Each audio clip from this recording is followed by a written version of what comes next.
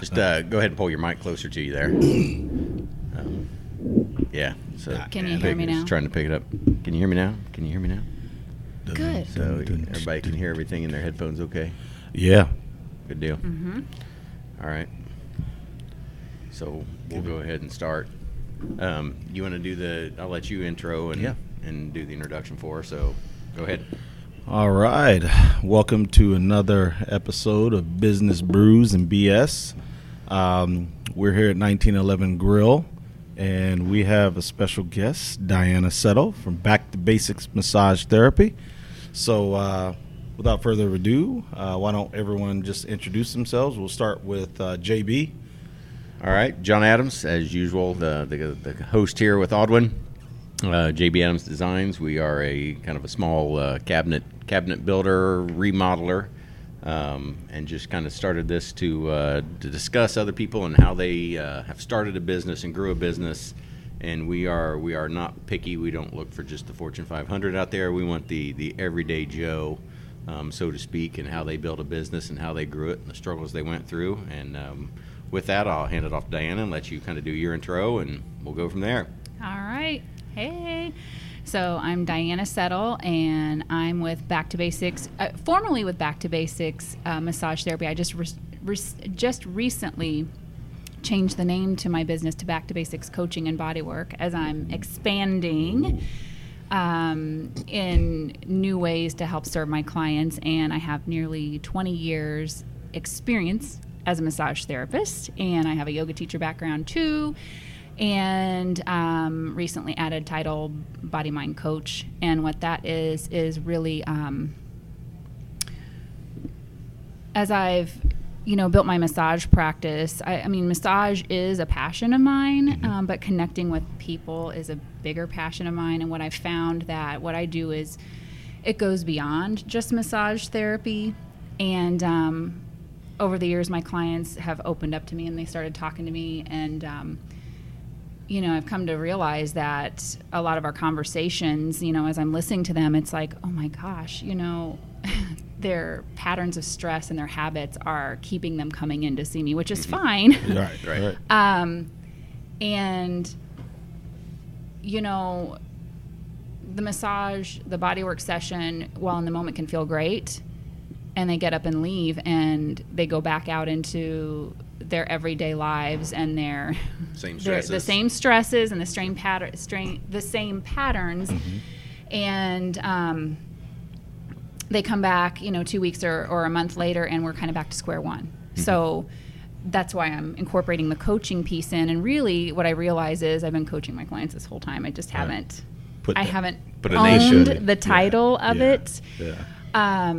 And with that, it's funny, I just did a Facebook Live on this. So with the whole massage therapist title, like we all want like a title to associate with, and it's just too hard to encapsulate that, if that's a word, like what we do in just one word. Phrase, yeah. And that's why, and as far as massage therapist goes, I'm kind of veering more towards body worker, because I feel like massage is actually limiting. Like body work is this umbrella and massage kind of fits underneath it. Right. So, I don't know. I guess I'm in this identity crisis, as far as where my title goes and what I do. And well, but I think that shows something, that after spending, why'd you say 20 years? Yeah, I'm in my 19th year. That you're still looking at ways to, grow, expand, change, adapt your business to really a changing market. Yes. Because, within the last, 5 to 10 years, I think there's been a big growth in life coaches. Yes, absolutely. Because, in business, you always look for mentors and things like that. But, on a certain aspect, you're a life coach, I think is what a lot of people look for. Someone how to guide them, not just in business decisions, but life decisions. And so you're in that moment with them to where they're coming to you with stress, they're coming to you with physical issues, and like you said, massage is a relief. It's a temporary relief, in that moment But they come back again and they're right back at square one because the stresses, the things that they're dealing through, they still never work through those. Right. Yeah. And so it's kind of the not to get to the cheesy part, but the mind, body, spirit aspect of really starting to encompass everything in what you're doing. So I think that's awesome. I think it's awesome to really to run across somebody that's done something for 19 years, right. And has got the ability to look back and say, you know what, I've kind of been doing this aspect the whole time with a lot of my clients, and I really need to change my business to really show that. And what's also awesome is that you're diversifying your tool set, like what you're offering people. Like, you've been doing it all along, but now you get to celebrate it and promote it, basically. Right. Like I'm doing, we, in full disclosure, so I've known Diana for like 12 years now. So, and my wife, Vicky, has always said that the best massages that she's got are from Diana. Oh. And each time it was when she's really, really particular about going to get a massage. So she only goes when she's in like chronic pain. There's things going on, like, and each time she's gone is when it's been a situation like that. And she's always left like, thank God Diana's there. So I've watched Diana over a decade, which is insane. Build her business and build her clientele, and I've always been impressed with how professional you are, and also how like it almost seems exclusive. Like your client, like you're not sending blogs out to get tons of people to come in. You're very selective about the people that you cater to, and I love that exclusivity because that also shows a high level of proficiency at what you do. So I think it's fantastic. Yeah, and I think that's anybody that's built their own business. That's what you work towards. You work towards that kind of selective nature of one day I want to be selective and I want to only take on the clients that I want. Yeah. And I don't want to, because when you're growing and you're new, as me and Aldwin have talked about, over our last few years of our startups, is you're grabbing everything. Yes. If somebody's willing to pay you and put money out there, you're going to grab it. Yeah. And it may not be a fit, and it may not be in your wheelhouse. Yeah. And you'll pay for it later when Yeah. you figure out that I shouldn't have taken this job on. But you do it because you know what? You want the cash flow. Yeah. Yeah. So to get to that point to where you can start be a little selective with your cash flow. But as with any business, you still need to grow. You still want to grow, and you still want to plan. So it's kind of that. Is it easier to go out and find more customers, or is it easier to find more services with the customers I have? And it's always easier, to have more services for your existing customers. And and that sounds like that's kind of what you're doing, is you're going that approach of you've got good customers, they've trusted you, they've worked with you for years. And now you're just kind of being, probably more honest with what you're actually doing for them and have been doing for them for years. Yeah. And so I think that's great. That's great. It's funny. I wanted to pick up on what you just said about like when you first start out and you'll just take anything. I think sometimes you have to do that just to see, like, in order to know what it is that you do want and how you want to run your business, you have to figure out what it is you don't want. Yeah. Absolutely. And you don't know until you try. Absolutely. And it's like, okay, I won't do that again. Yeah. And, yeah. Yeah, and I mean it's it's a perfect thing because it's something that I've been dealing with here over the last few months, as we've looked at a couple businesses to acquire, to expand, and what I do now is completely not my background. My background, I've got an MBA in accounting. I spent 20 years in corporate America in sales and traveling all over and dealing with national accounts and Fortune 500s. And now I'm started a business in 2016. I hit a point where I just couldn't do it anymore, and I just up and quit one day out of nowhere. Wow. Told my wife when she got home, I think I quit my job today. How did that conversation go? Props to my wife because she never batted an eye. Never batted an eye, never hesitated, which gave me tremendous confidence because she knew how unhappy I'd become, in what I was doing and just the travel that was involved and being away from home, and just, what we sold and outsourcing.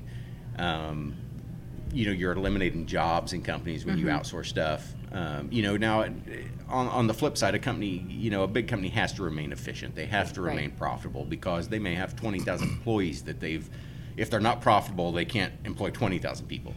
Right. So helping them stay profitable and efficient and competitive, may cost them 10 employees, but it helps the other, 19,990 that they do employ.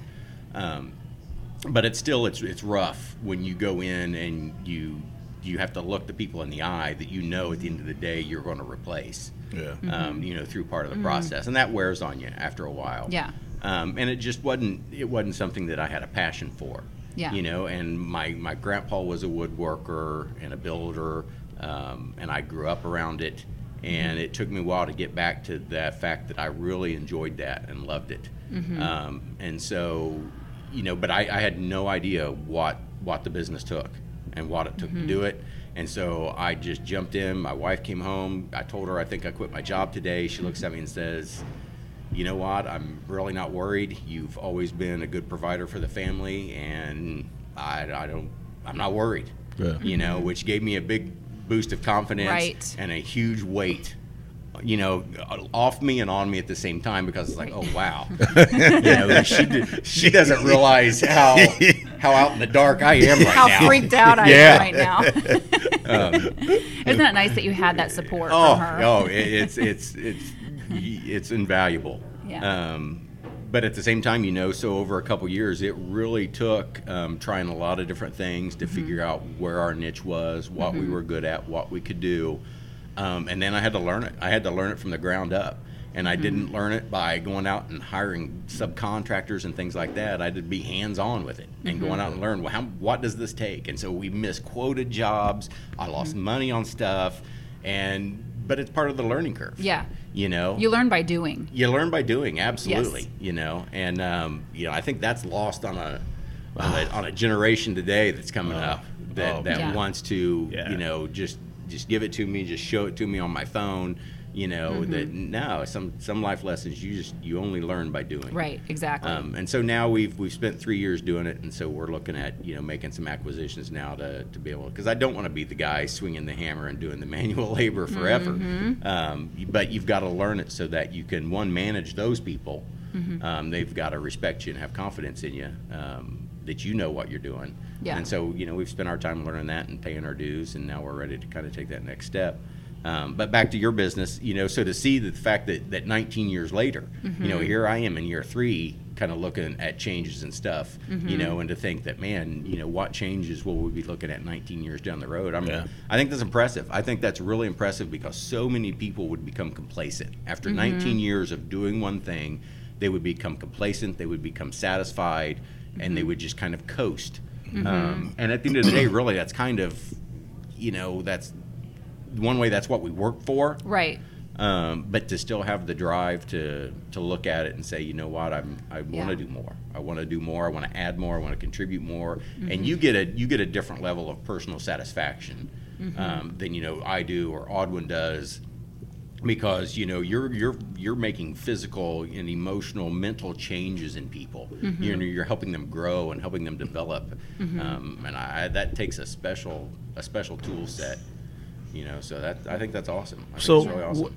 Diana, what would you say is, like, how do you proceed to grow your client base? Like, okay, you're adding the coaching in with the physical side of things. So how do you approach, okay, I'm going to implement this. What if a client's like, I'm just here for massage, And that's okay.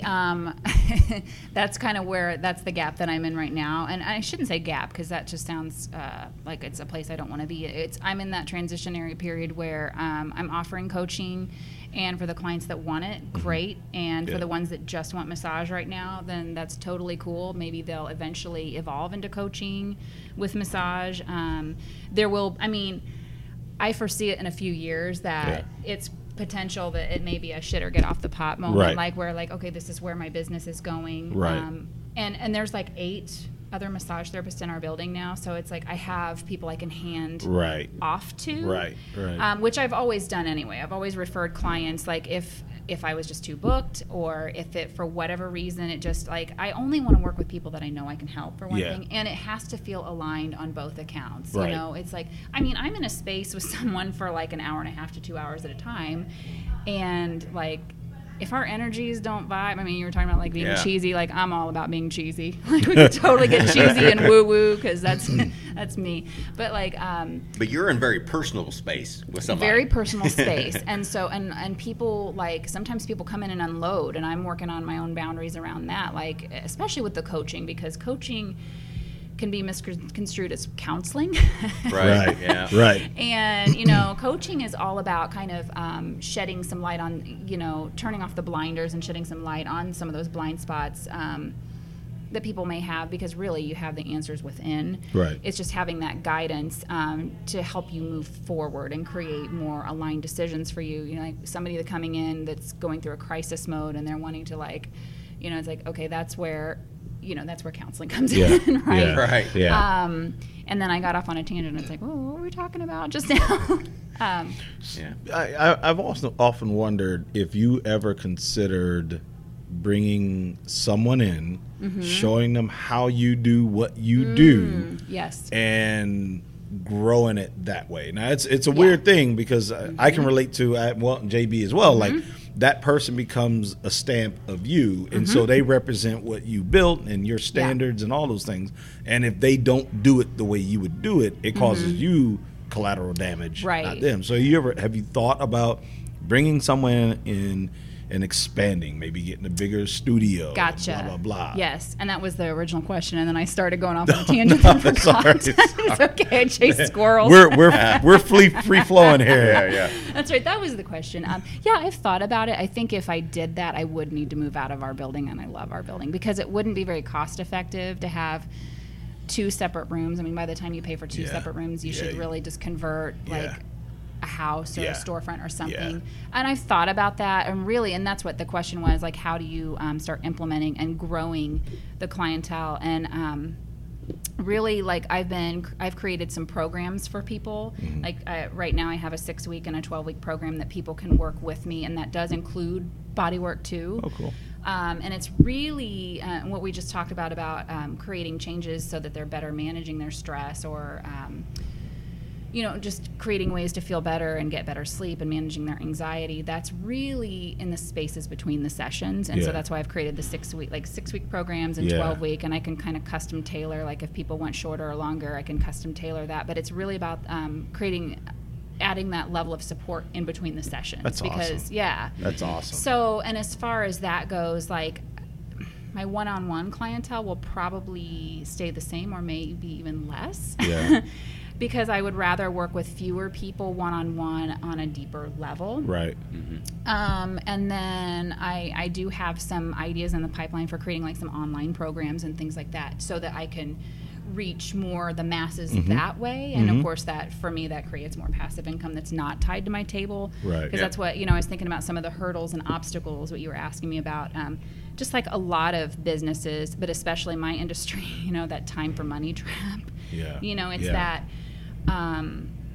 oh my gosh, in order to make money, I have to take so many clients. And really, I mean, I've been practicing for 19 years, and I mean, I'm going to own it. That is pretty amazing, because depending on which study you read, the average practitioner lasts 5 to 7 years. I've also read 2 to 3. So I think it just depends. And I think there's many reasons. It's a very physically taxing job. Yeah. And when I went to school, they told us, like, all right, if you think you're going to make a lot of money doing this, you're in the wrong profession. And we're all very heart-centered practitioners. We want to help everyone. And we're also taught, so we're taught that. And so we're already taught, like, this money belief, like, you shouldn't be making money doing this. You should be helping people. Well, money is bad. Money's bad, and that's another hurdle I've worked on, like my beliefs about money, and we all have them. And then also the belief is, like, keep your rates affordable and book yourself solid. Well, guess what? That fries massage therapists out. And the irony is, like, we're helping our clients feel better, but tearing our own bodies up in the process. Yeah. So, so really, like, just the fact that I've been able to practice for 19 years when the industry average is like 5 is pretty, and I've just learned what not to do. Right. Overbooking myself, and I've just scaled back the amount of clients that I see because I've just figured out a way to work in a way that's sustainable. Right. Like how many clients I see and just and how I work. Yeah, and you touched on something that, you know, we've talked about in the past of, you know, when a business is really tied to you and your skill set, you know, the challenge is it's kind of their earning while you sleep to figure out a way to create a product or something where you can generate revenue and income when you're not physically involved. Yes. That's the challenge, Yeah. you know, and it's the same thing. Audwin deals with that with his art. Yep. You know, I deal with that now because I have a perfectionist type mindset, you know, I mean, and, you know, a story I often relate to is when I was in college, I failed typing 3 times. And it goes back to this mindset of I could type, but when you do those, it's all constituted on passing typing of when you have to do the time test. So many words in a minute with so few I mistakes. sucked at that too. Yeah, I sucked at it because I'm typing and I realize I made a mistake. Yeah. And all of a sudden 20 mistakes stream out after that because I can't get out of my mind. So I had to game the system in college. I still never passed typing. It was a prerequisite for a lot of business courses. I never passed it, but I learned as long as I registered for the next class while I was in it, they would let it on pass. And so they never went back and checked that he failed this class or dropped it before it became official. So you would register for the next typing class? No, I While you would were- register for the next, like accounting 1 or whatever. okay. You know, typing 1 was a prerequisite Right. for accounting 1. I And so you couldn't see. register for accounting 1 if you hadn't taken typing see. 1. Yeah. That's Well, hilarious. That's genius. That's hilarious. On the backside of, you're supposed to have passed typing 1 Right. prior to accounting 1. Right. But I learned that as long as I was currently in typing 1 when I registered for next semester's classes, you know, That's they awesome. never followed up at the end of the semester. That's awesome. So I finally was able to figure it out that I don't have to pass this class. Right. I just That's need to awesome. register for next semester Right. prior to dropping it because I'm Dude. failing it and I You can't. found like a loophole. I found a loophole. That's Yeah. straight up some Lex Luthor stuff right Yeah. there. Right. That's some straight Lex Luthor Right. shit right there. Well, I was thinking Tim Ferriss too. Like, did you ever read Tim Oh, Ferriss, yeah, The yeah. 4-Hour Work 4-Hour Week? Work Like Week, yeah. when he figured out how to like win at the what was it like some martial arts competition, like cut Right. weight like overnight. Like it wasn't breaking a rule; it was working within Yeah. the rules. Right, It was- right. it was I a like cheat. So, you know, as long as nobody at where I did my undergrad, which I won't mention, without raising flags, as long as they don't start checking transcripts now, I'm still good. Yeah, but I never, after 3 attempts of typing 1, I never passed the class. It was always a fail or a drop. gosh. I would drop it before it became official. That's funny. In order to get me by, yeah, because I couldn't do it. I couldn't do it when I hit the flaw. I just Yeah. mentally lost it because I felt the need to go back and correct the mistake, and I couldn't get past it.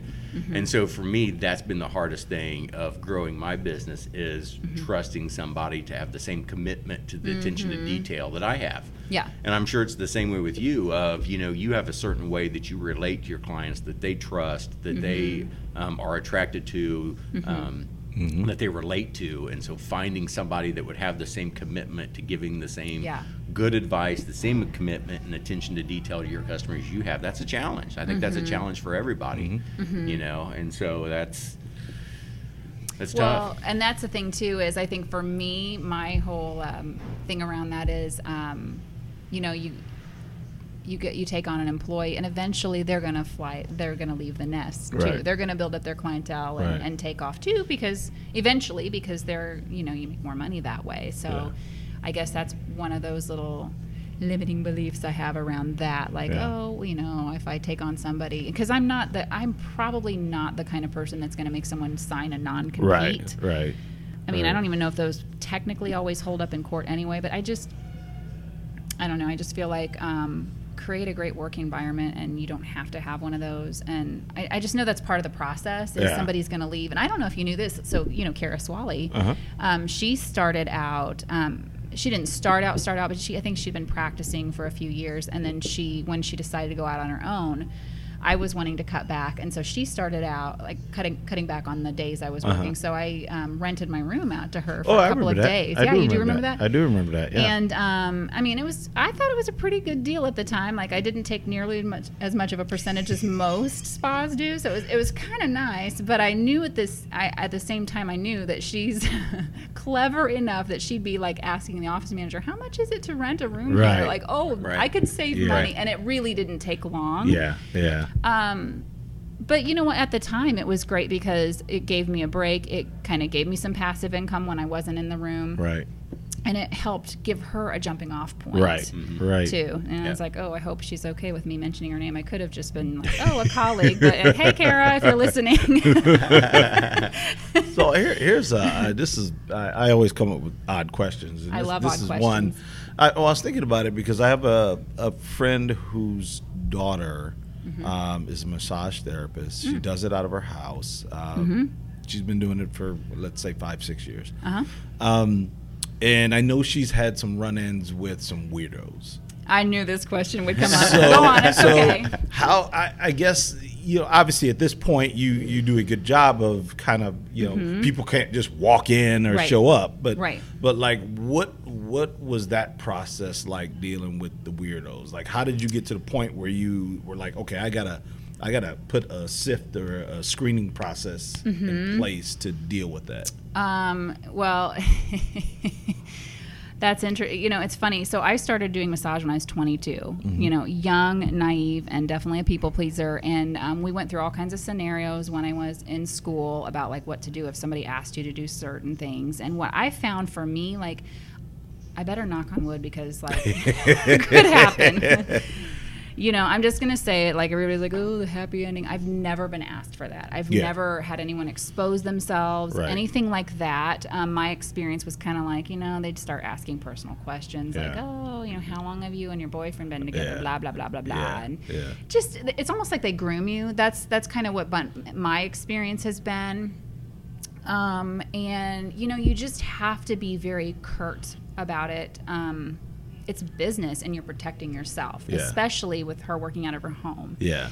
And really the thing is, you don't owe anyone an explanation. If you feel uncomfortable in any way, just say, there's a boundary, like, you know what, I don't feel comfortable finishing this session. Or, you can call them out on it too. But I think a great way to avoid that, though, so I've hired a coach too, and I started working with her back in October, and she worked out of her home. And for any practitioners out there, like, I've started adopting this, and especially if you work out of your house, I think. Whenever somebody's interested in scheduling an appointment with you, set up a complimentary consultation call. And first of all, like, it's a way to screen your clients. Ask them questions like, what are your greatest pain areas? What are your greatest areas of, range of motion issues? What are the desired outcomes you're wanting to receive out of this session? Right. And so it's a way for you to screen your clients, and it's also your clients are going to feel like, oh my gosh, they really care about me, because you want to only work with people that you can help. Right. So you're actually getting down to like what are the desired outcomes and results they're wanting to get, and you have a plan for them, a plan of action for them. That's awesome. So you get an idea on the phone, and it's not going to be totally foolproof. There have been times when and another thing is to listen to your gut, and that's what I teach with the coaching piece too, and that's for everyone. But with massage therapists, listen to your gut. Like, the intuition always knows. It never lies, and it's when we go up into our head that the brain will be like, well, wait a minute, it rationalizes. Maybe they didn't mean that, or no, it's just a feeling. It's fine. And no, listen to your gut. Every time. Well, I think another good thing is, at least for you, maybe you could have in your studio a picture of Tony with all his guns. Because he's got a lot of guns. I knew it. Like, you start any shit with me. By the way, this is my man. It's just like him with like a billion guns behind him. Hi. Do anything. Yeah. If you do anything, oh, you're inappropriate. If you don't pay me, even though you're inappropriate, I'm going to stick my boyfriend on you. Yeah. Now, Audwin, I just want to clarify, you're not asking that question because you keep getting kicked out of massage. Right, exactly. Do we need to have a talk? I'm a different man now. I never thought about the fact that came off kind of odd. Well, wait a minute. I keep getting kicked out. Hang on, I didn't even think that. So I'm wondering what JB's thinking over here. Let's turn it around on you. Is there an industry code word that I need to drop? But it's but it does. It's a good question because Yeah. it's one of those rare careers that you are in very personal Yes. space with Yes. people that are undressed or half clothed. Yeah. And so that's. I'm guessing there's a lot of boundary issues that Yeah. that probably a lot of young massage therapists struggle with, and so I think it's a great question. Especially when they're starting out, like you were saying with your business, it's just like with any business, like you're trying to make it, and so you'll take anything, and so I think that's where you kind of second guess when you need the money. Like Yeah. I'll just tell you, I had a client like a long time ago when I first started. He would just stare at me. It was just, and you just knew it was just a creepy vibe. Yeah. And I would just he was a good tipper and I needed the money at the time. I'm like, okay, I'll just put up with it. And finally, and I didn't handle it the most professionally. Yeah. It was pretty much like that. All right. I mean, I just let it boil up. Yeah. And this is me being 22 years old, immature, Yeah. and then they told us whatever it is to say, you know what, I'm really feeling, uncomfortable or whatever. And, I tried that, and he's just, and who knows, he might have been just a predator that just got a kick out of that. But, he never said anything inappropriate. He just stared at me Yeah. in his eyes and Yeah. that's Yeah. creepy. Yeah. I just, And that's, I finally said, that's it. I'm done with this. Get out. And that's it's gotta like, be that a- wasn't very a professional. good challenging learning curve though, because that's something that really that we don't have to deal with, Right. but it is because you don't want to accuse somebody, Right. of something that is not the case, but at the same time you've got to stick to your boundaries, Right, right. And that's probably one of the hardest things I would think for young massage therapists is setting those boundaries and really understanding that you stick to them. Yeah. And it's not because of you're just offending people or you're Right. rude or anything. It's just Yeah. you've got to set boundaries and to stick to them. Right, and that's the thing is we just, a lot of us we're very caring and we want to be nice, and it's like we don't want to offend, but it's like, at the end of the day you have to protect yourself, and sometimes there's just no, I have, whoa, let me just punch the microphone there. I tend to talk with my hands. Probably the more wine I drink, the more talking with my hands I'm going to get. A friend of mine told me about several years ago, there was nothing that this client did in particular. It's just that person gave her a really uncomfortable feeling, and she felt sick to her stomach. Yeah. And at the place that she worked, she told them afterwards, she's like, don't ever book this person with me again. Yeah. Yeah. Yeah. Of course, that's kind of nice. You have that buffer if you work Yeah, somewhere else. that's right. Right. When it's you, Yeah. you gotta be the bad Right. guy. So Right. all that, and it's Yep. tough. Yeah. So now, when you were younger, obviously, that you took on clients to generate the money. Now you're to the point where you can be a little bit more picky. What do you look for as an ideal client now? I am looking for clients. I love clients that are ready to commit to their self-care and want to do the work to help themselves. Yeah. Of course, hence the coaching too. And I do love working with other entrepreneurs because I get it. There's just a different level of stress. Yep. And I've never had employees, and there's facets in other businesses that I don't have, but I get that. I get the sleepless nights. I get the anxiety. I get that, like, oh my God, is it all going to fall apart? What have I just done? Did I make the right decision? All that. I love working with those people, and I love working with other massage therapists too. You know, I know exactly where their pains are. I know that their hands are probably falling asleep at night. I know that they've got this chronic upper back and neck tension, and just, I love working with other entrepreneurs, especially just other holistic practitioners too. Well, this kind of goes off, but I want to say this because this is really important. So I forever was not on Facebook, and then I got on Facebook, and I usually bounce in once a week. And that's enough. Like, I see enough things to know what the heck's going on. But a couple years ago, you posted something on Facebook, and I'm paraphrasing, but it was about like an entrepreneur who charges a price. So I'm an artist. If I'm charging $55 for this art, and I'm selling at a show, and someone comes to me and they want to barter that price down. Well, you take 45, and it's like, wait a minute.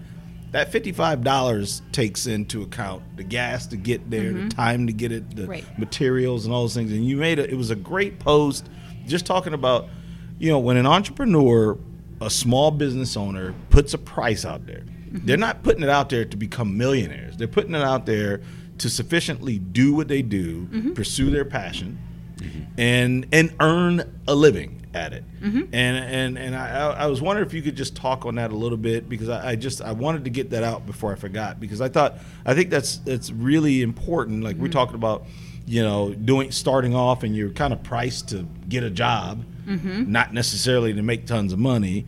Well, just talk about that a little bit, about, you know, that post in particular. And I'm not sure what even spawned it, but it was about, you know, people that are entrepreneurs that have a price and have a product, work hard at it, and every single dollar that's put into that price is accounted for. Sure.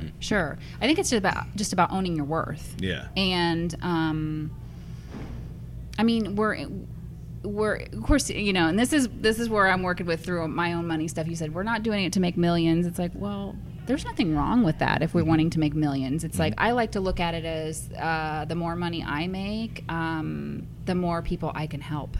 You know, like, that creates extra money that I could give to charity if I wanted to. This is like, maybe eventually I would hire other people.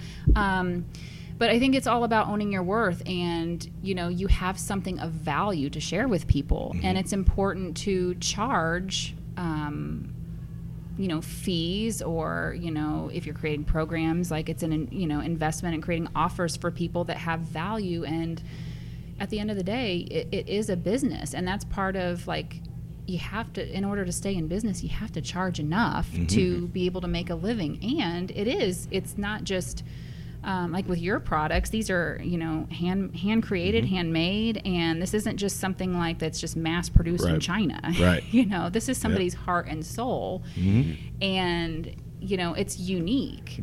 And there's a value to that, and it needs you need to charge a fee that reflects that. And I think, you know, you go back, you know, money is it's a tough subject, because I think from so many of us, you know, through childhood and everything, you're always taught you don't discuss money with people, you know, that's your own private business, blah, blah, blah.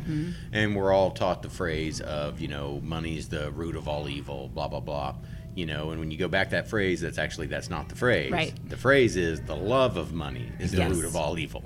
You know, and so many people miss that first part. You know, and you're taught that, you know, especially in service industries where you're helping people, you know, those type of things of, you know, well, you're not doing it for the money. Well, yeah, you are, you know, because you've got a family, you've got a house, you've got cars, you've got things you got to pay for.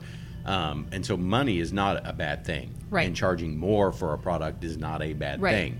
You know, it's what you do with the money you make as you make more that can become the bad thing.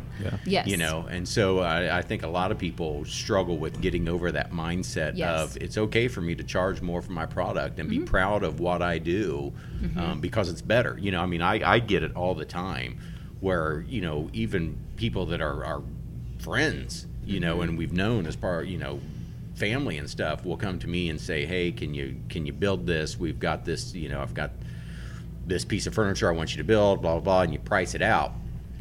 oh, well, I can go get, something like this at Ashley Furniture for, $400, and you're trying to charge me $1,000.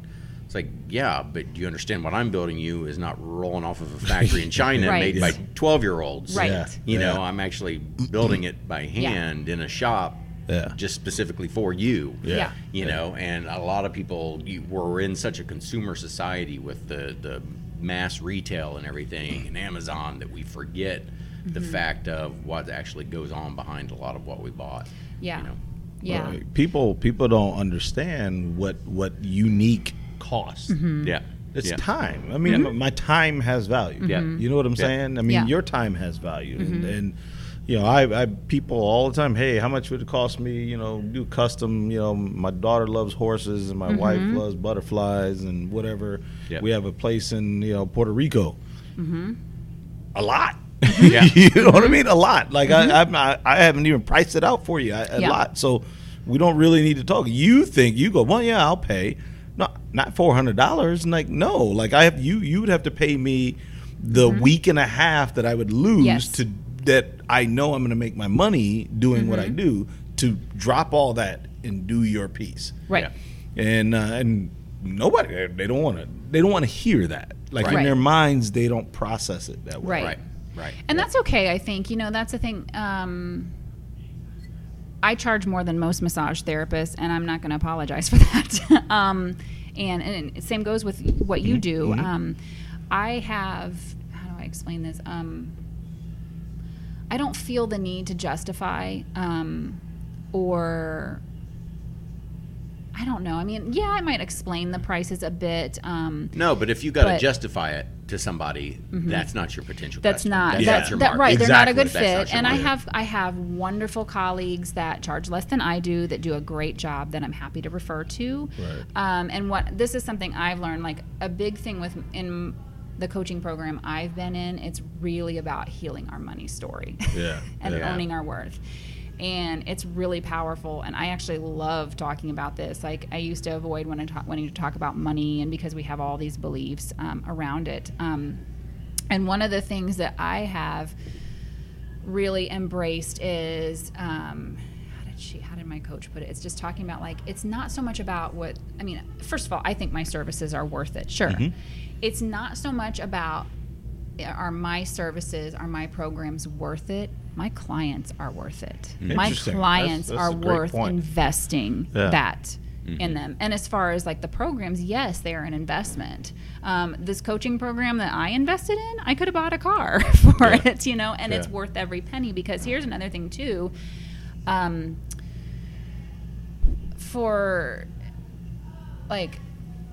For me to adapt the changes that I've built into my practice, like if my coach charged me $1,000 for a year-long program, I wouldn't have done it. You know what I mean? There's not enough skin in the game. There has to be just enough skin in the game. It's kind of like, so to each his own. Like I work out I'll just tell you, I work out at Orange Theory, and to do unlimited at Orange Theory, it's like $150 a month. Same thing like CrossFit is like a couple $100 a month. Some people can pay like $30 a month for a gym membership. And sometimes I kind of think like, well, maybe I should go back to that. When I was paying $30 a month for a gym membership, I never went. Right. Yep. And it's not that I don't like to work out. I love to work out. It's just that, and especially being an entrepreneur, there's so many other things that can get in Right. the way of your self-care, Yeah. Oh, yeah, including sure. exercise. And so guess who shows up at Orange Theory? Because it's $150 friggin' a month. Yeah. So I go. And so, money's just so interesting. Like, it's just, I think it is. It's about, especially with health. And somebody in my group had this quote that she had created that's something about, in the retail world, discounts are great. Discounts and sales are really great in the retail world. It doesn't work in the health and wellness industry because you don't want to cheapen your health and wellness. And then there's another quote that I just love, and I may not get it quite right, but it's something like, a man with his health has 99 problems, and a man without his health only has one. Yeah. Oh. So Yeah. Oh. And that's and that's how true that is. Yeah. When you don't have what are the first world problems, kind of saying when Yeah. you don't when you don't have the major problems, Yeah. you know, a lot of times we tend to forget to be thankful that we don't have those major problems, and we focus on, at the end of the day, what a lot of people would give their arm to have the Yes. minor problems Yeah. that we're Yes. blessed to only have, you know. And so it's true. It's how true, you know, and it's, you know, it's a struggle. But, you know, to get back on just placing your value on your worth, that's hard. That's very hard to do. It brings up a lot because of shit. It does. It really does. It brings up, you know, because you don't want to feel like you're being arrogant. You don't want to feel like you're being prideful and those sort of things. But at the end of the day, you have to respect what you do and the value that you bring to it. You know, and so understanding that, you know, there's a niche market, and finding your niche, I think, in any business that you're Yes. building and growing is key. You've Yes. got to find your niche and where you fit. Yeah. You can't be everything to everybody. Exactly. And I I'll- think a lot of businesses try to do that. yeah. And I'll see, you know, from the various, you know, Facebook chatter pages they are with every little town and community out there, you know, where you'll get people posting out that, hey, you know, I need this service and I'm looking for this guy, and that, you know, what they're really looking for is just somebody that'll do it cheap. Yep. Yeah. You Yep. know, Yeah. and you'll That's get the 50 million responses of the guys diving in. Yeah. You know that, oh, call me, I'll do it cheap. You know, and Yeah. cheap is never cheap. Yeah. in the long Yeah. run. Yeah. It never is. No, you end up, Yeah. because you end up having to do the job Right, over again right. often. You know, and it's the same thing with what you've talking about of transitioning your business. You know, you can go to many massage places Yeah. and do it cheap and get a massage. But you're not dealing with the stress that's causing the knots in the back or the neck or the wherever and the pains, you know, or the underlying, you know, medical conditions in some places Yeah. and things. You're just getting a cheap massage. Right, and Which- it might feel good. And that's the thing is too. It could piggyback on. So when I first started doing massage, there weren't a lot of massage therapists out there, and now, you know, massage has become a lot more mainstream, and there's a ton of massage therapists out there. There's fewer like really great massage Yeah. therapists. I happen Yeah. to be friends with quite a few, but like you were saying, you can go to a cheap massage place And that's not bad, because No, there's a lot of that's people okay. that's what they want. That's okay, and we'll just talk about Massage Envy. Like Massage Envy isn't that cheap, but they have like the promos. And when I first moved into that building, that's when Massage Envy was opening up, Yeah. and people were like, "Oh, are you afraid of the competition?" Really, I'm not, because that's not what they do. But I feel like it can be a blessing and a curse. Yes, there's a lot of practitioners that feel like they have to compete with them. But it also gives you a chance when somebody says, "Well, wait, I can get it there for $45.95 for an That's hour fine. session. Why are you charging me, you know, XYZ?" Yeah. And it gives you the opportunity to explain the difference. Right, and that's the thing is, I think of it as no disrespect to Massage Envy, because it does have a place. It's really, I think that those places have exposed bodywork and massage to the masses. Right. I kind of think of it like a Great Clips for massage, or maybe fast food for massage, and that might be what some people want. That may be what they can afford, and that's great, because they quite honestly might be getting what they need. Yeah. Right. I do think that I have a high value around connection, and a lot of my colleagues do too. And you're probably not going to get the level of care that you would with an individual. Yeah. you Yeah. know? Oh, yeah, for sure. So I guess it's all about what you want. And I had just heard a quote or some kind of an idea around. It was something like how you shop. It wasn't a quote. It was something about like how you shop is how the kind of clients you'll attract. So like if you're like a colleague of mine was talking about, like she only buys things on sale, and she buys things at deep discounts, and it's like that was the kind of clientele that like she attracted, like Brought in. wanted the discounts all the time. And Yeah. it's like that makes complete sense. It's Yeah. kind of that law of attraction sort Yeah. of thing. But Yeah. it's just kind of like being the kind of client that you want, and Yeah. that is nothing wrong with looking for sales and things like that and saving money. But it's just like, I guess, what's the intent behind that? Like, Yeah. are you in that scarcity mindset, like, oh, I can't ever afford to pay full price Yeah. for something. You don't see the value in it, and I completely agree with that. 'Cause Exactly. I've went into Yes. homes on numerous occasions to do a quote. Somebody wants a custom build-in, they want a custom piece of furniture, they want something, and you go in and they've got stuff from IKEA sitting in their house, Right. and you Right. immediately know they don't see the value Right. in what I do, Right.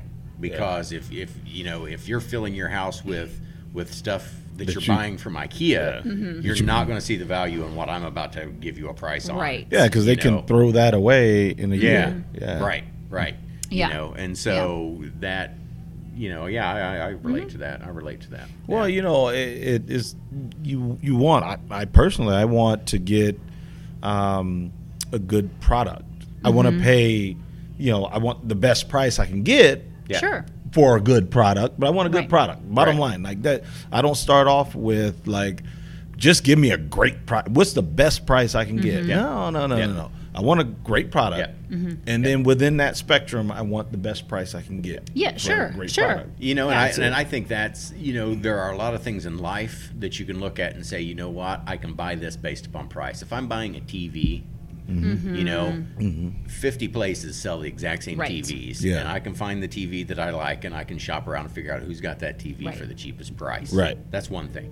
If it's something that I'm doing to my body, or if something that I'm doing to my home, Yes. I probably don't. You probably don't want to just live on the cheapest. Yeah, of Right. I would what say. that is.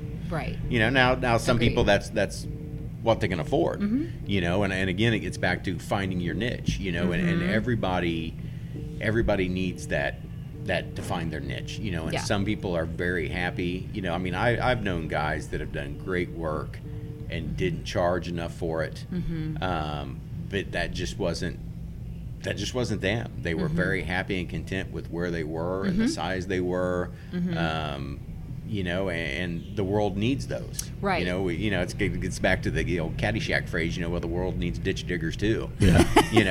And it's true. Yeah. There has to be people that are content Yeah. with that line of work and that Yeah. price, and to live that way. But you can't shame and look down upon the people who aren't, Right. who want more and offer more, because it's never the people that say, I'm going to provide the same quality and I'm just going to charge more for it. Those people don't survive. Yeah. Right. So, Yeah. an entrepreneur that really looks at their business and says, my stuff is worth more money than this other person over here is charging for their work. I think most of the time that's probably right. Yeah. They're able to look at it and, Yeah. really justify that what they're doing is worth more. Yeah. And, and that's hard, I think, for us as entrepreneurs when you start out, of getting to that point to where you can say, my work and my quality of work and my effort and my commitment and my passion towards it is worth more money than what somebody else is doing. Yeah, and I think so much about that, because like you were saying, that the guys that were charging a certain amount and they were completely content with that. Like, that's the thing, is I think whatever you charge, if you feel good about it, great. Like, Yeah. if I have a massage therapist down the hall that charges $1 for her services for an hour session, and he or she feels good about that, then great. I think if you feel, it's got to feel good to you. Yeah. And I think just what you were saying about the people that just, I'm going to give the same value and just charge more. I mean, there's always it's like, come on, are you just inflating your prices? I'm all about over delivering. I do like to, not over delivering, but going above and beyond for clients. I'm not into undervaluing. Right. I think Right. it's really good to just really go above and beyond and make your clients happy. But you have to have value to that, and you have to charge something that's sustainable. It's and the guys that didn't charge very much, they may be happy with that, but are they still in business? There is Right. that thing too. Right. It still has to be, at the end of the day, it still has to be profitable for Right. you to keep going. Right. So We often talk about, when you're in business, in particular small business, you have to have a passion for what you do, because really the passion is what gets you through the lulls. It's the passion. Like, your commitment is driven by the passion. Like, the passion gives you purpose gives you direction. Yeah. So can you talk a little bit about just how the passion for doing what you do has carried you through what is now you're going on 2 decades. So. Right. I don't know how to answer this because I don't want to make it negative, but no, just make it. Let's just be real. I will say, like, there was a big chunk of time that I wasn't passionate about what I did, and I guess I was kind of in coast mode. And I guess this is kind of one of the hurdles that I was thinking about too. Is I was in that point where I was honestly ready to just quit. I mean, several times, like you were saying with the lulls. Yeah. I mean, I was so ready to just burn everything down because I was working really out of alignment with my values. And, you can take all kinds of business advice like, oh my God, especially like these old beliefs, like the customer is always right. And you need to be available whenever for the customer or the client. And I was just really burnt out, like cramming too many people in for me. And that's the thing is like figuring out in this industry, figuring out a client load that's sustainable for you. Like there's some massage therapists that can see like this is not going to sound like a lot, but 20 to 25 people a week. Yeah. I cannot do that. I just can't. And I used to feel really bad about that. Like I used to compare myself to others, and it's like, no, I'm like good with seeing about half that. Yeah.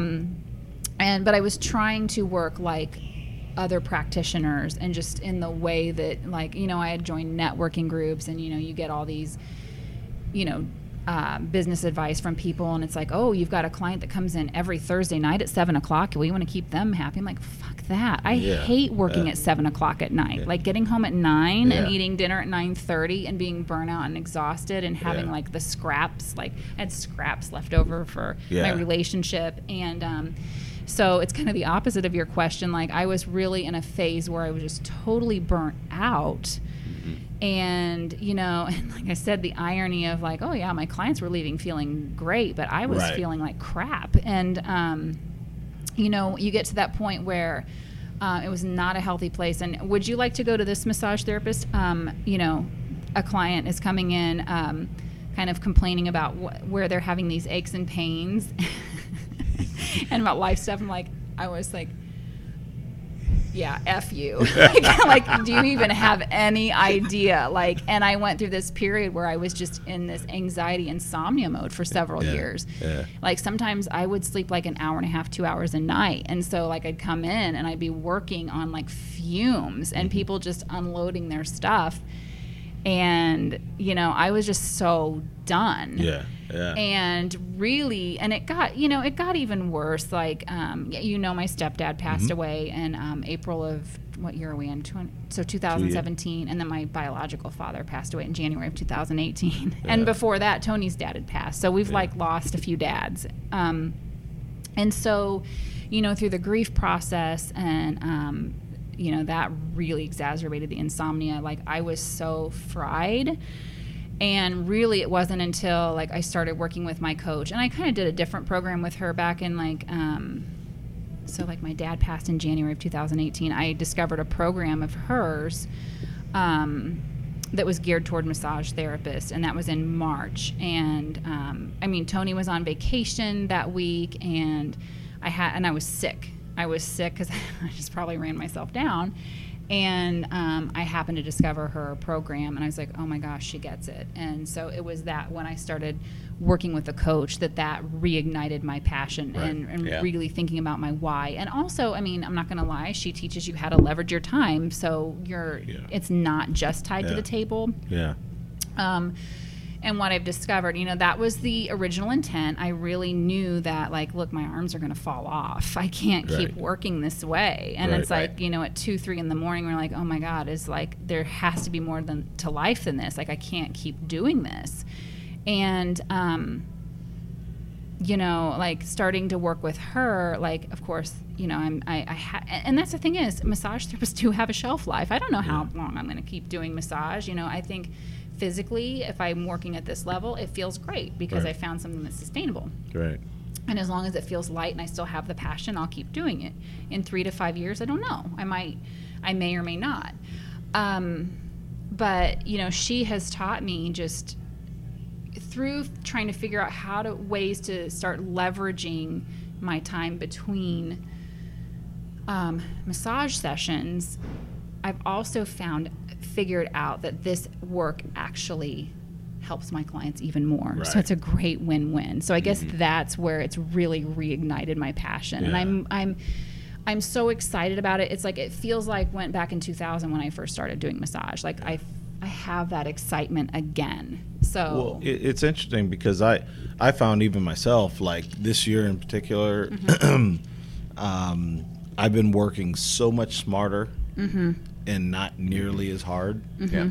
And I cut my point where if I have a show coming up, 2 years ago, I'd be working until 4 a.m, Yes. getting stuff done, getting on the road at 7, so I'd steal a 2-hour power nap. Right. And then get on the road going to Ohio or wherever and get there tired, set up, go through the whole thing, do fine. And it's like now it's like, no, I do this amount of work. Instead of doing 25 things, I do 18. And so my per show profit has gone up like 30%.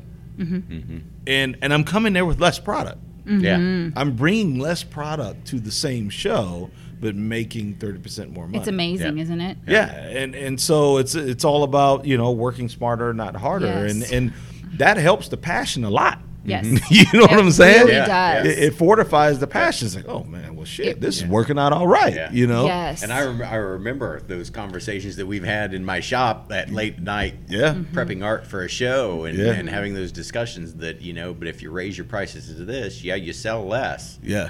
Yep. but you make the same amount or more Yes. money Yeah. with less work. Yeah. Yes. And so, but it takes time. It takes does. time to really get there.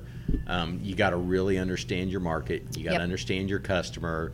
And you've got to, because that's a big step. Setting and raising your prices, it's a big step because you're afraid of losing business. Exactly. And Your you- gremlins start to go off like, oh, what the hell are you doing? Oh my God, Yep. Yep. oh, they're gonna all leave. Nobody's gonna buy from you anymore. Were you scared shitless I- when you raised your prices? I raised my prices, and I went to a show in Muskegon, Michigan, and it was this year when I raised them and everything. And I went there, and I was just like, if I'm gonna do it, I'm gonna do it. Just Yep. do it. Like Just what? do it. Right. And It's one show. It's not like you can't drop them and go right back if you that's realize Exactly. it didn't work. That was exactly my thought. Yep. And it was amazing to me. People walked in my booth and they bought stuff, and they said, "We love it. It's great. Blah blah blah. We especially love that you priced it affordably." And I was like, I just raised the prices. Yeah. I need to raise them Did you- high. Right. Yes. You know what I'm saying? Yeah. Like Yeah. they're like, we're just so happy that Yep. it's priced affordably. Yep. And And so that- it was like, Yeah. boom. And that's Yeah. that's a tough thing. I when I started my business and went out on my own, I've got 2 brother-in-laws. They both have successful businesses. One retired when he was 42. Wow. Wow. And and he's got a GED. So it's Yeah. all about passion and knowing what Yes. you're doing, but also knowing where you fit in the market. Yeah. He was involved in racing, and what he did, he charged a high price for it. But they both gave me the same advice: set your prices high, Yeah. because that differentiates a customer. Right. Because the customers that come in and they look at the high price, the customers that you will get will understand that what you are doing sets you apart from the cheaper guys. Yes. If you just price yourself on the low end, everybody that comes in assumes you're giving the same cheap quality Right. as everybody else that's priced on the low end. Right. Now it's harder to build a business Yeah. when you're trying to maintain a high price, but when you do, you have a much more Solid. stable business. You have a much more stable Yeah. business. And there's some quote that's like something, things are not both, like, things are not expensive and valuable at the same time. Things are either expensive or valuable. Right. And, if you are giving a quality product or service that's valuable, it's not expensive, Yes. Right. Yeah. It- Right. Yeah. Yeah. Yeah. Well, and it's funny. I was just reading on an online site that guys in my industry all get on. They got their forums, and some guy puts out there that hiring an employee is expensive. You know, and the next response was, what makes you think that hiring an employee is expensive? Because really, if you're hiring the right employee, Right. they shouldn't be expensive at all. Right. They may cost more money per hour, but you should easily make your money back, and that Right. employee shouldn't pay for themselves. You know, if you're looking at adding an employee as an expense, then you're going about it all wrong. Right. You know, Yeah. adding an employee should be, it's an extension of your business. It's a way to expand. It's an asset. It's an asset. Yeah. You know? Yeah. And we had just went through, you know, and understanding your worth and that sort of stuff. So we just had went through, you know, looking at making an acquisition of a business. We've looked at a couple of them over the last year. So this particular business, the owner is an absentee owner. He lives in Florida 6 months out of the year. He takes a paycheck. He just looks at the financials, and he's got a whole team in place to run the business. So we took the financials, we ran them through a couple banks that we're working with. We kind of got our own metrics, you know, that we applied to the P&L of within this industry, what a P&L should look like, where everything should fall, what profit they should make on the revenues, and blah, blah, blah. So we came back and we gave an offer. So the broker that's got the business listed comes back and says, well, you're about half of what he's wanting. Well, you know, what he's wanting then is crazy, because we know where we're at, and we've had our number confirmed by 2 different banks, so we know we're legitimate. But it comes back to this guy who wants money for, you know, while he doesn't work at it, you know, so if you want to work at it every day, you know, you can replace an employee, so that's more money you can make out of it. And trying to explain to him that, yeah, but I'm not buying what I can make the business. I'm buying your business as you run it. Yeah. You know, Yeah. if you want it to be worth more, Yeah. then you go work at it and you make Right. it worth more. Right. I'm not buying my labor and what I'm going to turn the business into. I'm buying your business as it sets. Right. You know, and that's hard, because I think a lot of people look at what their business can be, you know, and they fail to jump in and really make it that. You know, and especially after, you know, 19 years, which is, you know, that's roughly the situation this guy's in. I think he's had his business like 17 years, you know, and so he's gotten to that point to where he's more in the coast mode, you know, and it's like, well, then I'm buying a business that's in coast mode, you know, Right. and he doesn't agree with that. He thinks Right. his business is worth twice as much, Right. you know, and in all honesty, his business very well could be worth twice as much. But it's not today. Yeah. He's in Right. coast mode. Exactly. You know, Yeah. and so it's, again, I just get back to after 19 years, so many people work towards getting in coast mode. And to see you go back to, you know, really looking at how you can change your business to better support your customers and better adapt and to better suit you to what you want out of your Yeah. business, you know, and reigniting that passion, Yes. kind of finding it again. Yeah. You know, that's a hard part, because most people get into that rut of, I want to be less involved. I don't have the passion to work as hard at it anymore. You know, and so that's very admirable. Yeah, I like that. Thank you. Well, I think one of the things I've really admired about you is just the fact that, you know, and we've talked intermittently all the time. I mean, it's hard to wake up and do what you do, and I personally, just because you're a very positive person, I've Thanks. just always, you know. Now Tony's probably like, oh boy. Oh, not always. Tony's like, Especially eh. he got the scraps for years. Yeah. Remember, they were not positive. All Tony's the time. like, hey, put a note next to that statement, because I don't know about that. But no, I mean, you bring your persona is so positive, and obviously in everyone, I know you've had stuff go down, you know, loss and family and things, and you've always been the same Diana to me. Aw, And, that means a lot. Yeah, It really seriously, does. and it just, and I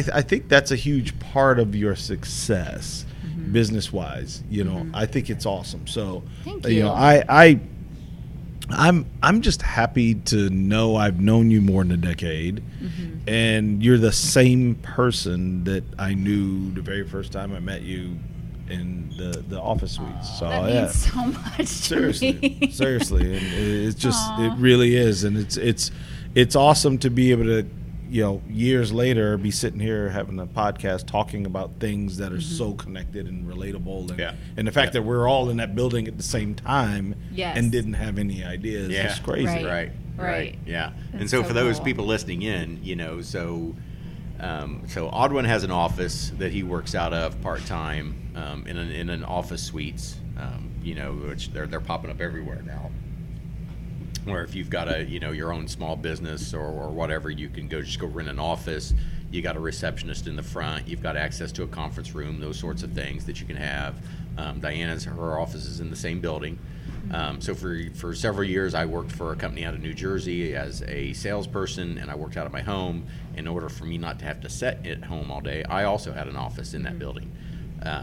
Unbeknownst to us, we were all three in the building at the same time. Me and Audwin actually our doors were about 3 or 4 doors apart, and we had no clue for a long time that our doors were 3 doors apart, and we were both in there. But on a note to not make us look quite as crazy as that, I was there during the day. Audwin had a day job and would use that office of an evening, so we were never really crossing paths, coming in and out of the doors at the same time. But it was just crazy when we realized, we're having dinner one night with our wives and start talking about my office in Plainfield, and Audwin's, I've got an office in Plainfield. Well, where's yours? Oh, well, mine's at this place. Well, I've got an office there. Where's your office in the building? Well, my office is on the first floor, on the east hall, and when you come in, that's the first one. Well, mine's the fourth one when you come in on the same hall. And, it was quite funny as we realized that we were literally 3 doors apart in that office complex. Crazy. But those office complexes are popping up, but they serve a purpose. Oh, yeah. Because there are I see a lot of hairdressers that pop up that they don't want to pay booth rent. If you're going to pay booth rent and be a part of a big thing, if you've done it for a while, the same as you, and you've got your clientele, why pay booth rent and be a part of a big salon when you can just go have your own shop, you set your own hours, you have your own space, and it's just yours with your clients. So I think they're tremendous. They're tremendous assets. And Jaeger, you going back now. They've had. Plainfield's 12 years old, so they were way ahead of all the stuff, the startup stuff, and Fishers and Carmel. They were way ahead of that crap. Right. Way ahead. Well, they put the first one up in Fishers. And I think that was completely accidental. I think that's the story behind that was they, because they were a construction company, and I don't know if they had a warehouse. What would be fun is to have one of the Jaegers on. I just thought about that when we were talking. And oh my gosh, it'd be so much fun if they would do it to have a couple of them on. I think that's the only way to do it. Oh my David goodness. and you get David when he's not traveling around the world. Get him here. But I think that they had a warehouse or something, some kind of office building or a warehouse, and I think that they just somebody approached them, or they had some empty space and they offered.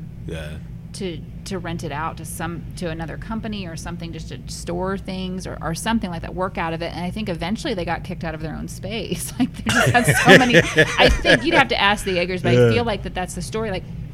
They had so much interest that they're like, oh my gosh, we don't have any room for us anymore. And so that spawned the idea and the concept to create the office buildings. And I think it just goes to show that this is a great day and age to become an entrepreneur. It's there's so many opportunities, and like it or not, especially with social media, it's when we could talk about that, it can be a blessing and a curse, but it's free advertising. And and now it's kind of I just can't imagine why wouldn't anybody be an entrepreneur? Well, because it's friggin' hard, but I just can't imagine working for someone else ever. But it takes to be an entrepreneur, and I think that's why, these conversations that we're kind of gearing this podcast towards with just really anybody that's an entrepreneur, and building something, is because entrepreneurs in and of themselves have a very unique mindset of, I can't see myself working for somebody else. I did it for 20 years, and I was miserable and unhappy.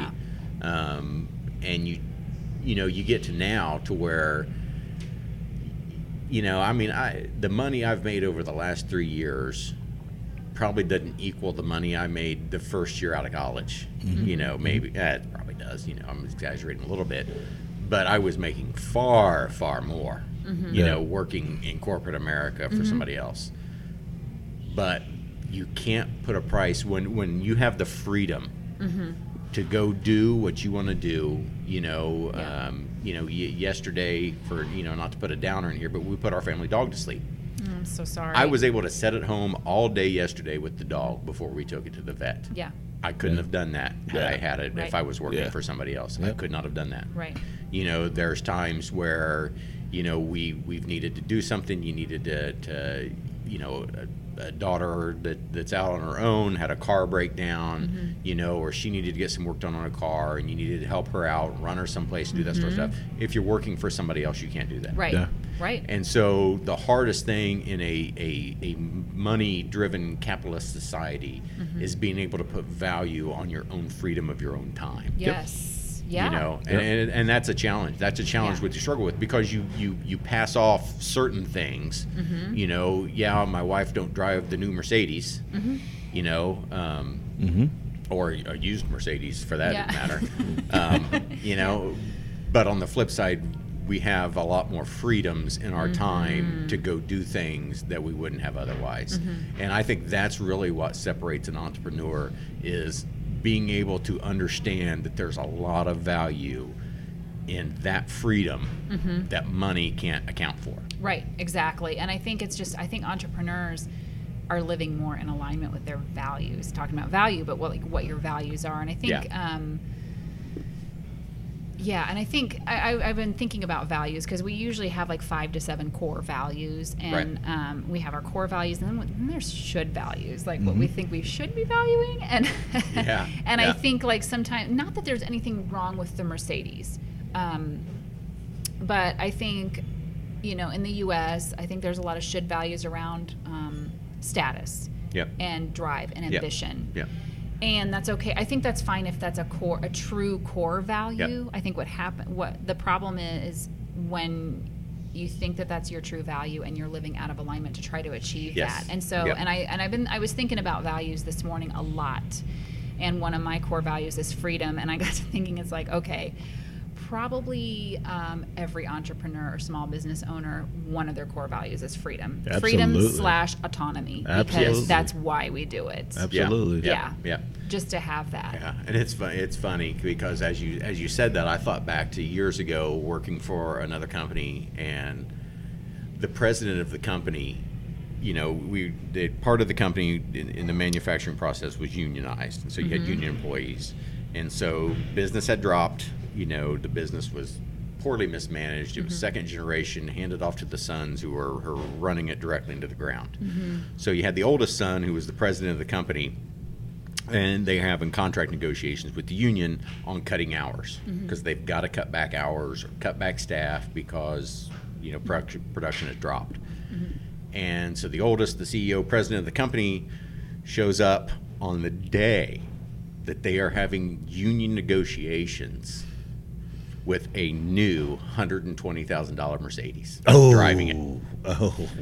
And it's like, you really are that completely unattached to what is going on around you, that you have no concept of how this looks. Total disconnect. Total disconnect. And it says everything. And I would guarantee you to this day, there is still no connect. Yeah. Right. Between that was just such a bad look. Yeah. And I think a lot of times but it's the difference on whether or not you had built something from the ground up, or whether or not you're that's why most businesses fail in the second generation. If they make it that far, they fail in the second generation because that, the kid did not go through the struggles of building it and understanding the value of an employee, to understanding of how much what you get comes from the employees. And so it's just the look at that was just so bad, and it always stuck out with me that how could you be that completely detached from how this is going to come across? Yeah. But that's really, you show up to negotiate with the union on cutting pay in a new Mercedes. Well, Oblivious. We, Yeah. you talk about the freedoms of an entrepreneur, and we suffer many slings and arrows. But I just got back Monday from a trip to Wisconsin, a fishing trip. It's a guy trip. We've taken it for 20 years. It's celebrated the 20th year. Was it the 20th year? It's the That's 20th great. year. And it was interesting. I was sitting on the back porch, and it's a beautiful house. My buddy's parents have this beautiful house on the lake, and we're so blessed to be able to go there. But the first of the 20 years, first 15 of those 20 years, I was working at FedEx, manager, 60 employees. And it would take until, we would get there on a Saturday. It would take until the following Wednesday or Thursday for me to Unwind. let go. Fully decompress. Yeah. And this is when cell service wasn't that great, so cell phone calls didn't get in up in the Northwoods. And then so it's Wednesday, Thursday.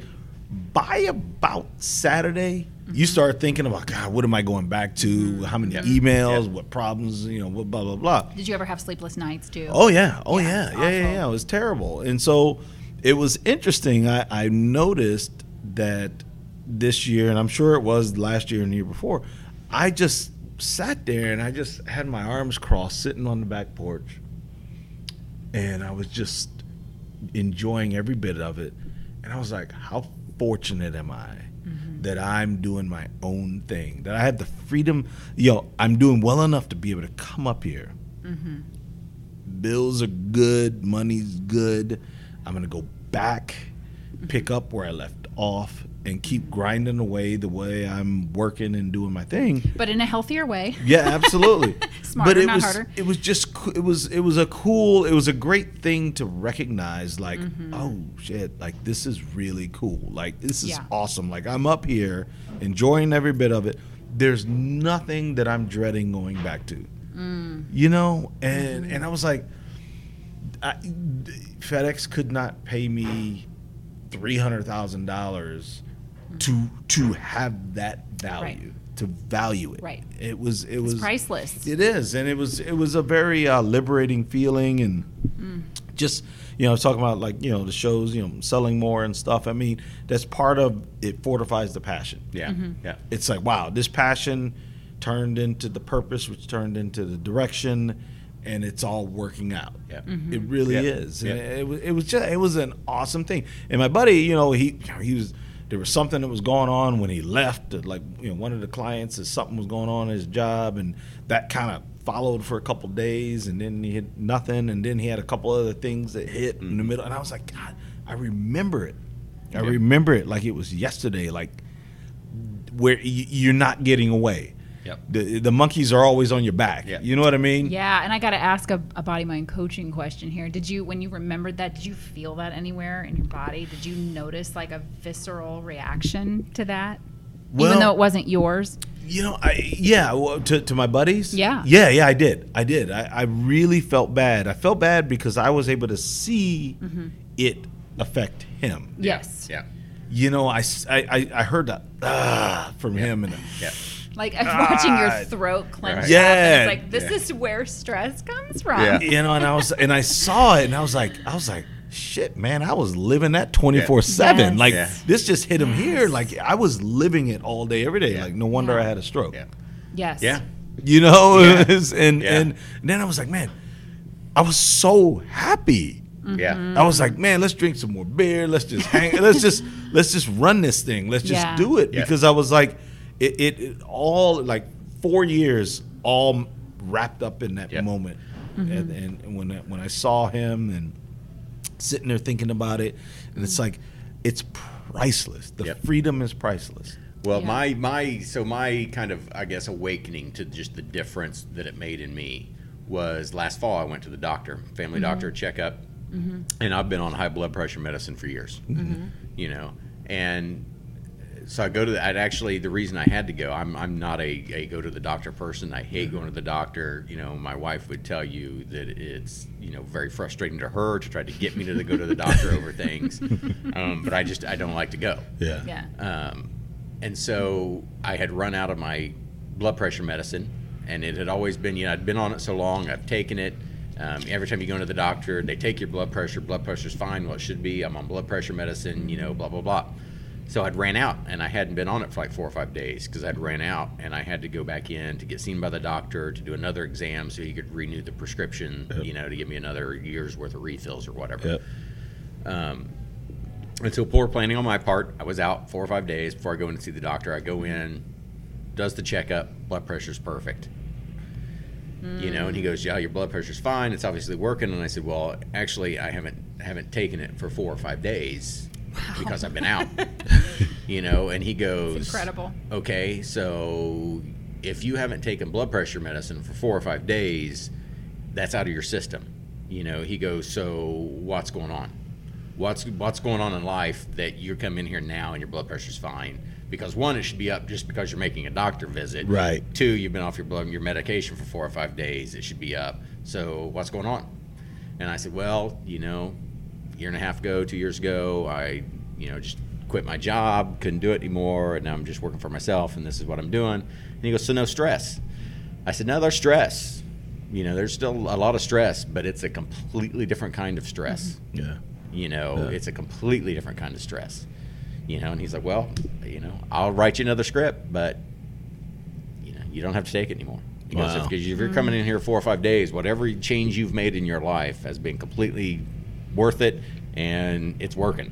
So just, keep doing it. And if you don't want to take blood pressure medicine, don't take blood pressure medicine. And I kept taking it for a while. Yeah. Until I hit, I went through back in end of March. I kind of decided to make a complete change in my life and diet and everything. And I haven't taken it since, I probably haven't taken it about 2 months now. Well, what's interesting about that is, so I never was on blood pressure medicine, and when I went to get my checkup, my annual checkup, my doctor was like, and so I got a new boss, new position at work, a lot of stress, and so my doctor was, and that was in a year time. Yeah. So my doctor was like, what's going on? I was like, what do you mean? He's like, well, something's different because your blood pressure is like way up, and it was never up.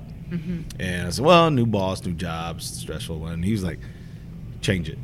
Yeah. He flat out. He was like, Yep. you got to change it. Yep. And I was like, well, what are you talking about? He's like, well, the numbers, blah, blah, blah. And I was like, okay, let me exercise and work out and diet, and I'll get it down. I said, give me 3 months. Yep. And he's like, I'll give you 2 weeks. And I was like, whoa, come on. He's like, no, Some it's tough too love. high. He's like, it's too Yeah. high. He's like, 3 months. If you come in here in 3 months, it might be too late. So no, he's like, I'll give you 2 weeks, but you need to go on blood pressure medicine. I'm like, what the heck? But it was the job and the boss were the only 2 things that were different Yep. from the year before. Yep. And so I left there, went and had a bad week Yep. at work. Yep. And we had already planned to take a vacation to Brown County, which is we go to this cabin and hang out on the lake. And the day before we left, I talked to Vicky on the phone on my way home, and she's like, I'm concerned you sound really stressed, like anxiety. And she's like, I've never heard that in your voice. And she's like, I want you to check your blood pressure. And so I stopped off at CVS and I checked it, and it was high. It was like 189 or something, or 190 or something like that. And so I went to the doctor and I said, hey, I'll take it. I'll take the medicine. He put me on the medicine. We left the next day and I had a stroke. Yeah. Wow. Just like that. Like, so I had my annual checkup a year ago. The year later, my numbers were through the charts, Yep. through the roofs. Yep. And he told me, he was like, no, Yeah. this is not going to work.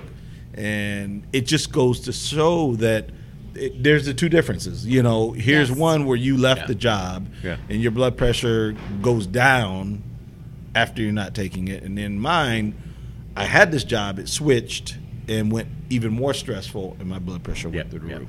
And I'm glad we wound up here in our conversation because I think there are so many people, I've talked to so many people that are in the same place that we were. When, backstory, me and Audwin with our wives were at a wine bar here at a place in Indy prior to all this happening, late 2015, Yep. and we're both discussing how much we didn't enjoy what we did and we wanted the freedom to do what we wanted to do and be entrepreneurs.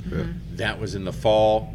In the spring, Audwin was forced to do it through medical conditions, you know, in the stroke, and I just up and did it completely out of nowhere. Just couldn't do it anymore. And I think there are so many people out there in corporate America that are doing jobs that they don't like. They have ideas, they have passions that they want to pursue, but it's the same thing that me and you were hung up on for so many years of letting go of that paycheck. Oh yeah, that's it. Taking that leap. That's it. And you've got to get past the mindset that the money is what makes that decision. Because I can tell you, Audwin can tell you, Diana can tell you that there's so many more things that pay off in doing your own thing and having your own freedom that you can't quantify with money. You just can't.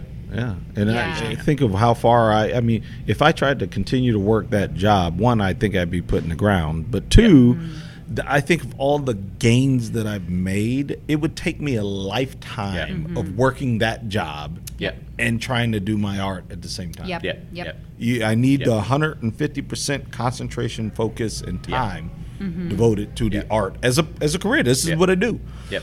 In order to make all the gains I've made in like 3.5 years. And it's, you know, and the thing is nobody probably could have told me that when I was working. Right. You know, and you've kind of got to take that leap. You've got to jump off and you do it.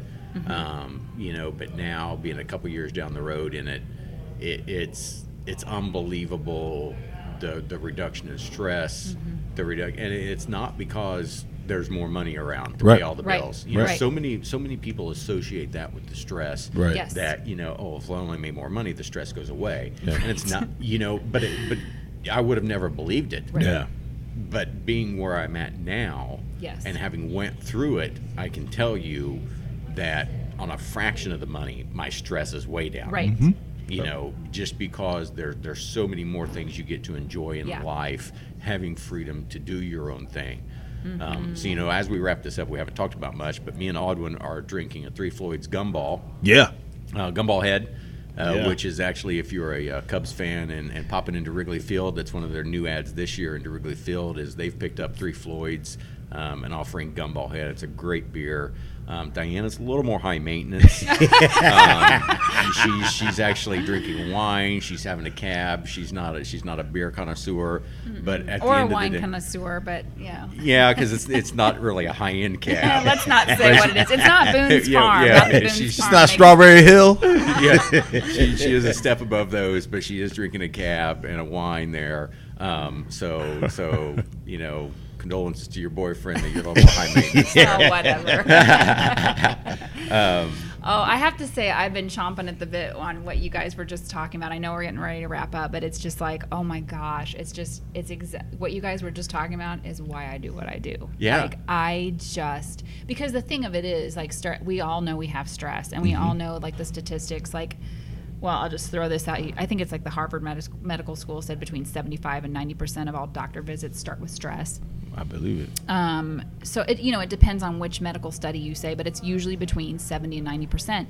And I mean, a little bit of stress is healthy. I mean, because in order to grow and get out of our comfort zone, it's going to create some stress. Absolutely. Right. So, it's healthy to have some stress. Otherwise, we'd just be blobs and just not challenged at all. And we'd just be kind of in coast mode.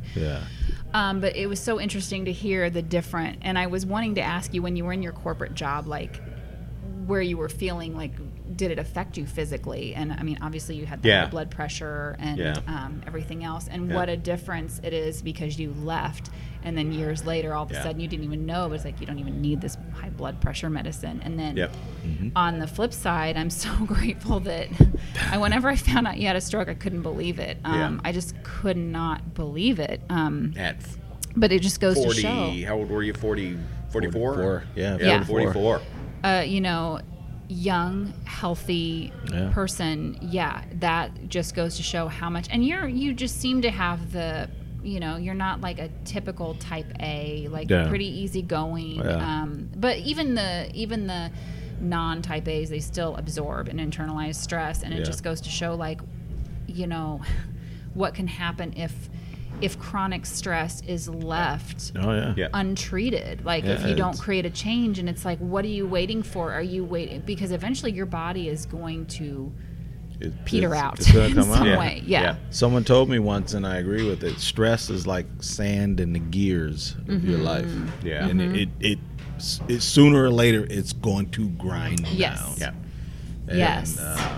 Like I said, I've said it before. I mean, multiple managers had strokes before me. Yep, I remember know you saying that. 3 or 4 of them had strokes after me. One that I know of had a heart attack and died. I mean, it's Yeah. not a coincidence. That's not just like Right. just Yeah. it just randomly happened. Like Right. it's all connected. Yeah. We're all tied to the same thing. It's the stress. Yeah.